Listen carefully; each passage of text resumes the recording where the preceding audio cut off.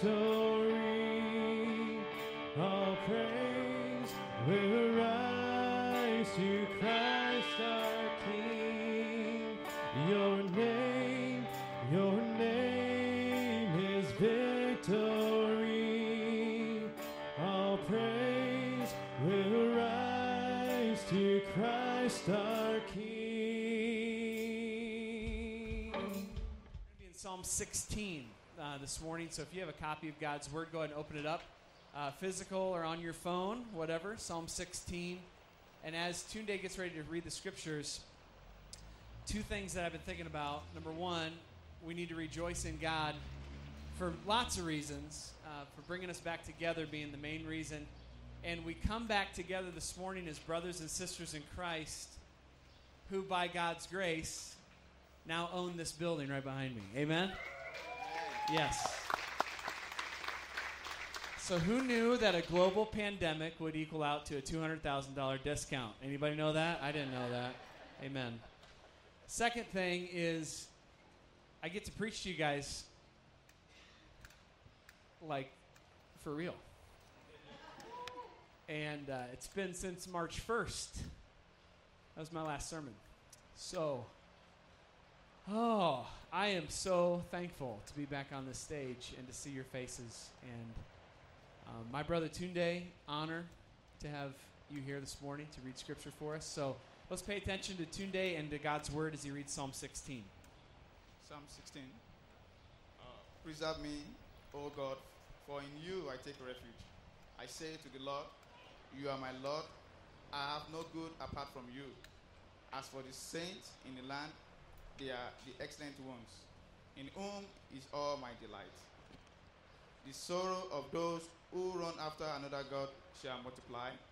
Their drink offerings of blood I will not pour out, or take their names on my lips. The Lord is my chosen portion and my cup. You hold my lot. The lines are falling for me in pleasant places. Indeed, I have a beautiful inheritance. I bless the Lord who give me counsel. In the night also my heart instructs me. I have set the Lord always before me, because he is at my right hand, I shall not be shaken. Therefore my heart is glad, and my whole being rejoices. My flesh also dwells secure.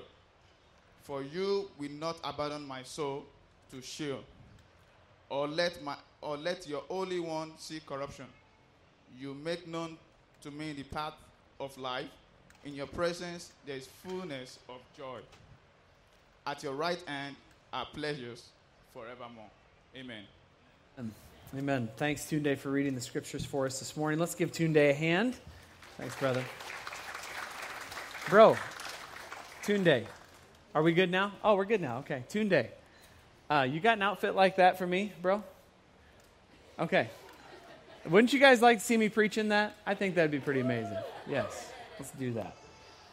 Okay, so let's pray over the Word of God. Blessed are those who hear it and read it together. Father, thanks for the opportunity and the time that we have this morning to worship you, Jesus, to lift you high. God, we need you this morning. We're so thankful to be back together as a church family. It does something deep within our souls that is so good, so right. And God, thank you for the gift of your word and your truth. Lord, may you speak to us through this sweet song in Psalm 16. God, use your Spirit to speak in Jesus' name. Amen. So as we approach Psalm 16, the main idea of this psalm is that God is everything. He's everything. There is no other thing more important than God, and change in me and change in you starts in the heart. Can I get a real amen? Yeah, there we go. Change starts in your heart. Change starts in my heart. Change does not start in the White House. Amen. It starts in Jesus' house. Change starts here. Where is our country going to change when we're hurting over the George Floyd situation, the racism thing that's been absolutely exploding onto our scene? Psalm 16 is telling us that change starts when it starts in our hearts, when we begin to see that God is everything.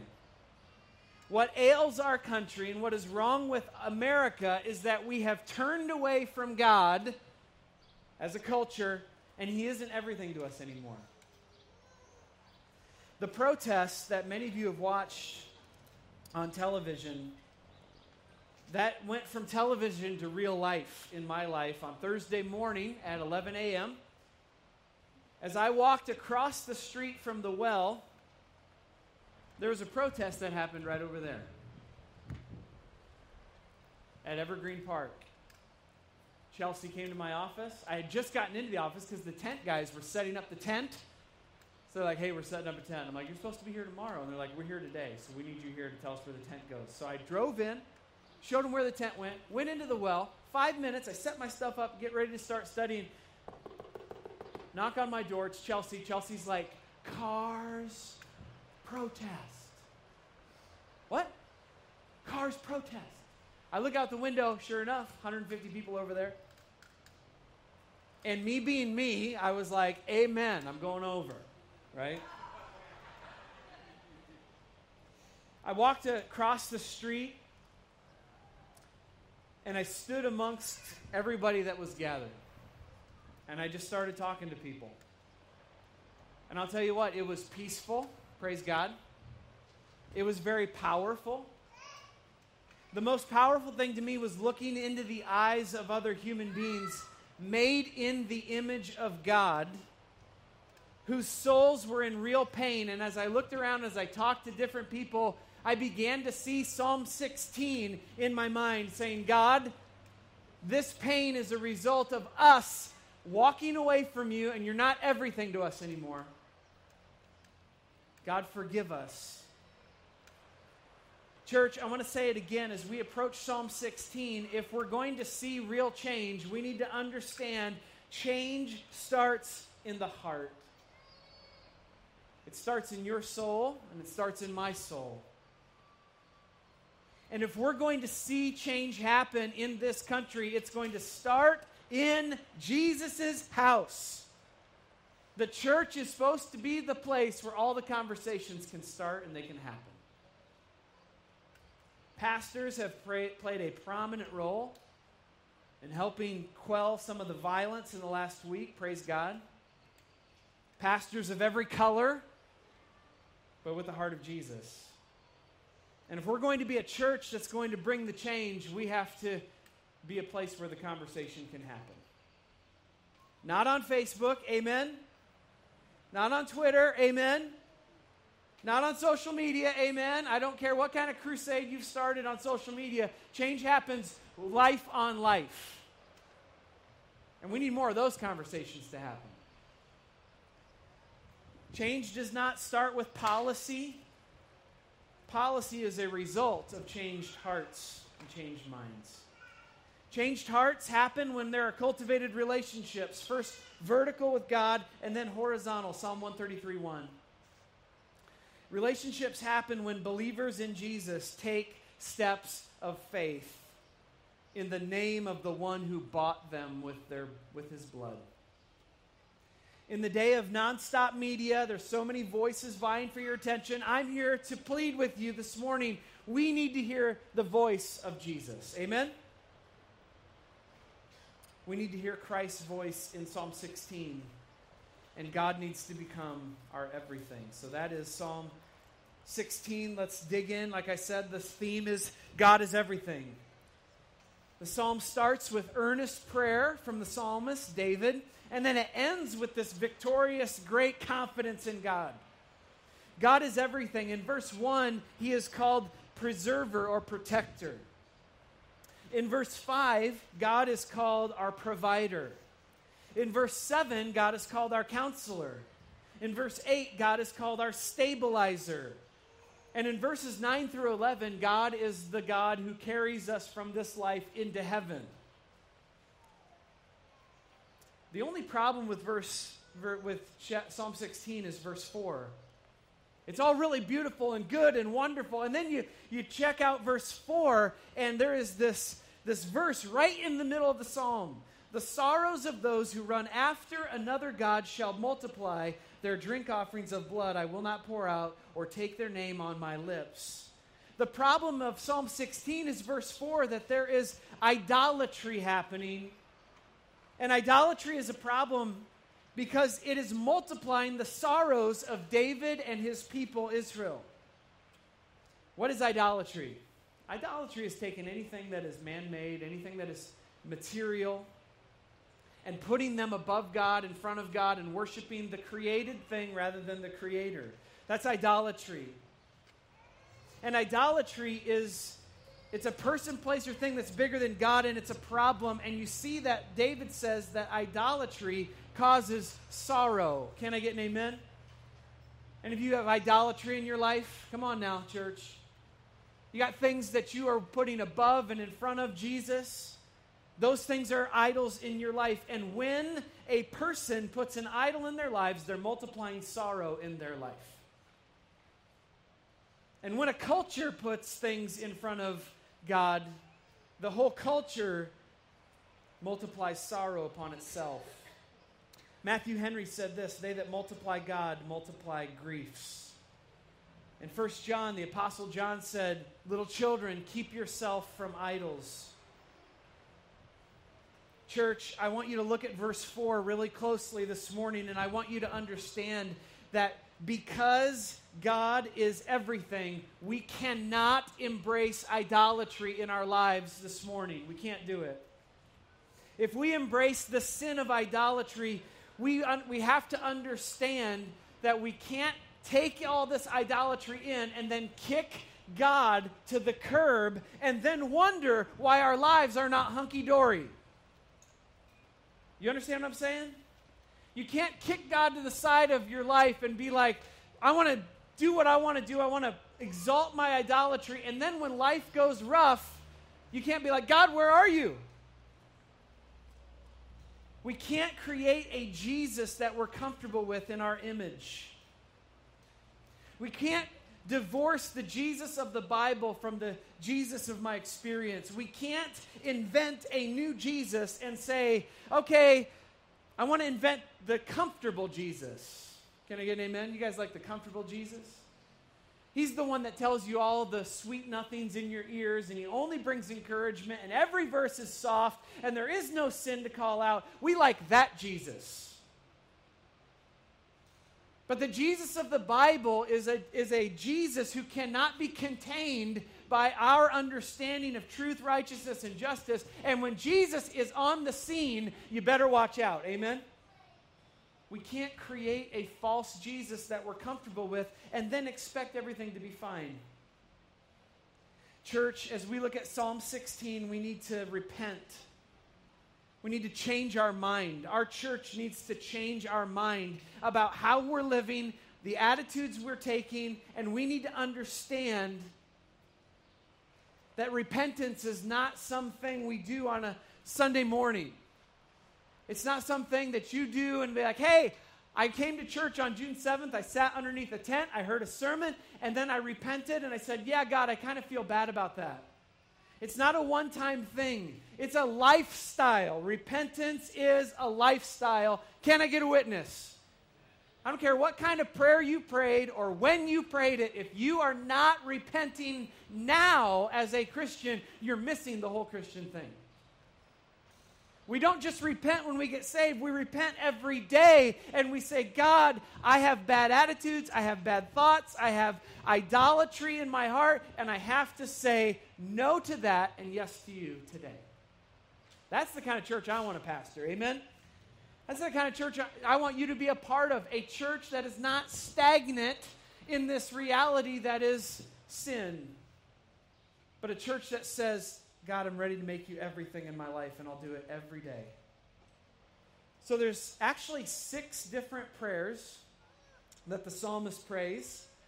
But in the interest of time, I'm going to share 3 with you. Amen? Okay. So there are three prayers of repentance that I think flow out of this passage. And these prayers we should pray together this morning. And the first prayer is found in verse 1, and that prayer is called, God, be around us. God, be around us. It says, preserve me, O God, for in you I take refuge. I say to the Lord, you are my Lord, I have no good apart from you. David starts the psalm by saying, preserve me, and that word means protect me. Be a hedge of protection around my life. Preserve me, for in you I take refuge. So the idea of David taking refuge in God is the fuel that causes him to say, preserve me. Okay, let me put it another way. If you're going to say, God, please protect me and preserve me, which many of you have prayed even this week. If we did a hand raise of how many of y'all were praying for your protection this week or the protection of our country, every hand would go up, of all colors. But the reality of Psalm 16:1 is that David says, preserve me because I take refuge in you. Because I seek you and I am seeking my protection in you, please preserve me. You see, our protection in life is directly tied to our taking refuge in God. If you don't take refuge in God, you shouldn't confidently pray, God, protect me. If you haven't read your Bible in like 16,000 years, you shouldn't be walking around this week saying, God, protect me, protect me. No, you have to walk in the fear of the Lord in order to confidently pray, protect me. That's the first wake-up call for our church, is we want to say, God, be around us. Be a protector for us. First thing we did when we set up this tent was pray over it. Pray a prayer of protection. But I shouldn't have any confidence that my prayer is being heard if I'm not walking in the fear of God. Job 7:20, Isaiah 49:7-8, John 17. Psalm 46:1, God is our refuge and strength, a very present help in times of trouble. If God is going to be everything to us, we need to trust him as our provider and our protector. And if we're going to do that, we need to walk in the fear of God. That's our first prayer. God, be around us. Church, do you understand what I'm saying? That's our prayer right now. I want you to pray that right now. God, be around me. Be around my life right now. Be around my family. Be around our country. Be around the city. You got to feel it, right? You have to feel the weight of this. We must pray this. You're not the only ones hurting in this culture, in this city, in this neighborhood. We have to pray it around our lives and our families and our place where we dwell and we love. So, church, I want you to pray it now. It's a prayer of repentance. God, be around us. And if you haven't taken refuge in God, now's a good time to start. Second prayer, God be in us. God be around us in verse 1. God be in us in verse 5. The Lord is my chosen portion and my cup. You hold my lot in your hands. The word portion and cup in verse 5 means food and drink. How many of you like food and drink? Can I get a witness? Amen? Can I get a real amen, people? Come on. There we go. All right, you like food, you like drink. All of us do. I like Diet Mountain Dew. Can I get a witness? Okay. Charles Spurgeon said, God is the meat and the drink of our souls. God is the meat and the drink of our souls. And for God to be everything to us, we need to pray, God be in us. God be in my heart. We need to be filled up in our souls with God. Our souls need to be filled up with God. If you're here this morning, I pray that your God tank goes from E to F, right? from empty to full. I want you to walk out of this tent thinking, that was good meat and drink for my soul. Jesus said in John 6, verse 53, to eat his flesh and to drink his blood. Listen to the verse. Truly, truly, I say to you, unless you eat the flesh of the Son of Man and drink his blood, you have no life in you. Jesus was saying, you're meant to know God personally, and the way to know God personally in your soul is through eating me and drinking me. Does that sound weird? Everybody in the crowd thought that was weird. Jesus' followers went from 20,000 to 12 after that sermon. Because he said, eat me, drink me. And everybody said, weirdo, I'm out. But Jesus meant spiritually, eat who I am. Drink who I am. Let my presence come into your heart. Let me rule over you. Let faith in me be the reality, the life-changing food that you need spiritually. The problem with our culture is that we are spiritually starved. Can I get a witness? The problem with our culture is that we are spiritually thirsty. Because of sin, we don't eat and drink God the way we should. We eat spiritual garbage and we drink spiritual alcohol till the time where we're spiritual drunk and we don't know what we're doing. What do you mean, Josh? What I mean is that we are so quick to go to social media and news and games and trivialities, and we swallow it down freely all the time until we don't know what else to eat. And in our pride, we wonder why we're not satisfied. There's a candy bowl at the well. It's this really big candy bowl. It's filled with leftover Halloween candy from October. Amen. And it's filled with Starburst. Can I get a witness? Snickers. Can I get an amen? Twizzlers, Lifesavers, all the good stuff, right? Now, if I go over to the well right now and I just gorge myself on candy, am I going to be satisfied? For a little bit I will. Come on, let's be honest. I will, for a little bit. About 3 minutes. Then I'll have the worst stomach ache in the history of the planet. And then I'll swear that I'll work out for the next 80 years if Jesus gets me through it, right? A lot of us are eating and drinking spiritual junk. And Psalm 16 says, if the Lord is going to be everything to us, we must eat him and drink him. He must become our chosen portion and our cup. And in Christ, he has become that. That's prayer number 2. Prayer number 3, we've had God be around us, God be in us, and now God carry us. Verses 9 through 11. Therefore, my heart is glad and my whole being rejoices. My flesh also dwells secure, for you won't abandon my soul to Sheol, or your Holy One see corruption. You make known to me the paths of life. In your presence there is fullness of joy, and at your right hand are pleasures forevermore. You can sense in the therefore, in verse 9, that David is starting to climax the psalm. He's starting to feel really encouraged. At the beginning, he's like, preserve me, God. At the end, he's like, this is my God. Therefore, because of all this truth, God carry us, and carry us into heaven is the main idea. David is talking about ultimate reality, death.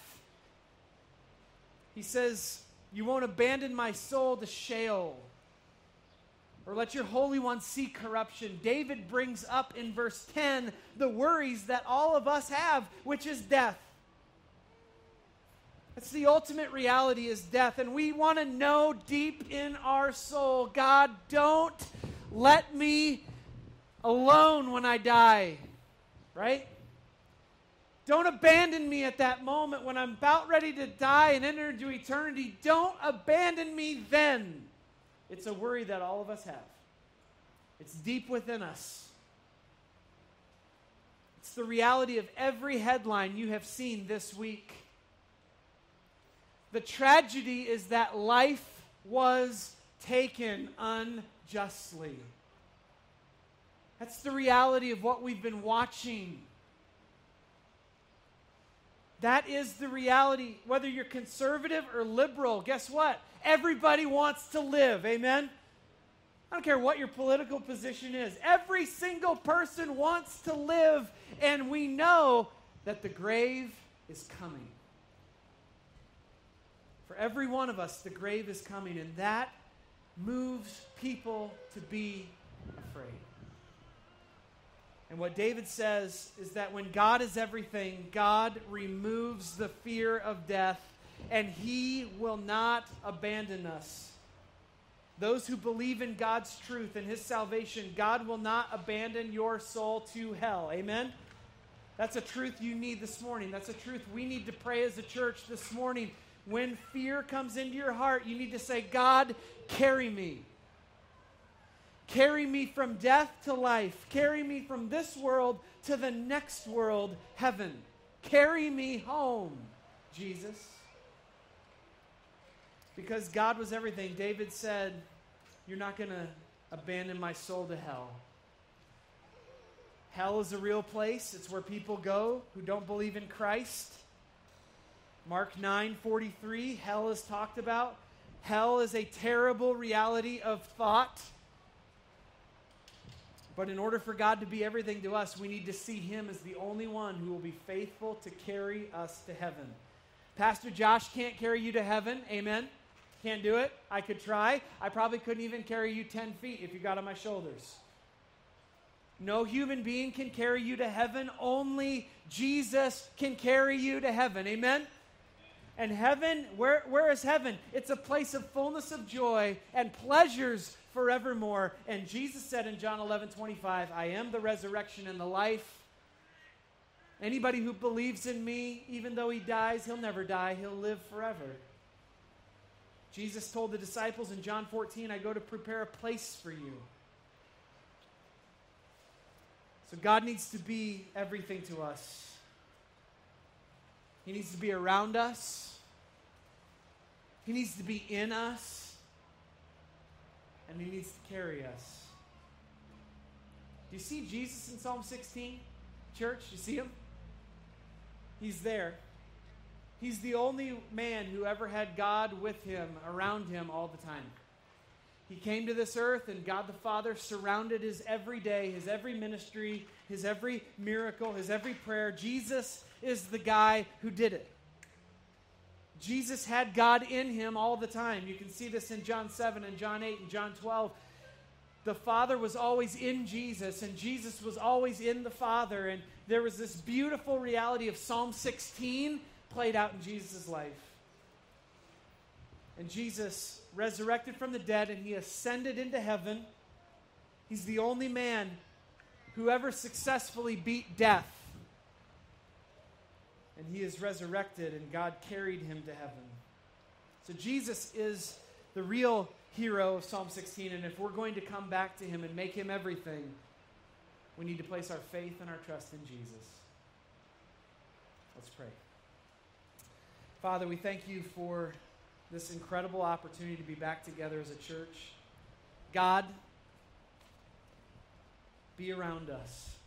Surround our church. Surround our people with Your love and Your protection. God, may we take refuge in You. Forgive us. Lord, be in us. Be in us through Christ. May we sense Your presence inside of us now. And Lord, please carry us. Carry us through this life. Carry us into heaven through the resurrecting power of Jesus Christ. Lord Jesus, Isaiah said, by Your stripes we are healed. Lord, healing starts with us in Jesus' house. Racial reconciliation starts in Your house, Jesus. Relational reconciliation starts in Your house. And so, God, we humbly repent. We change our direction. God, help us to repent this morning of sin and to embrace not just a decision once, but, Lord, a lifestyle that is full of repentance.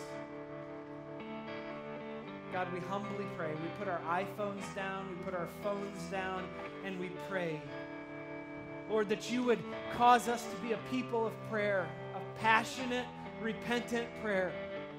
God, we pray that you would make our prayer meetings, Lord, more attended than our Sunday mornings. That's what it's going to take for our country, Lord, to come into this place where you mean everything to us again. Lord, help us to put Jesus into our conversations. Help us to talk about the Savior who bought us.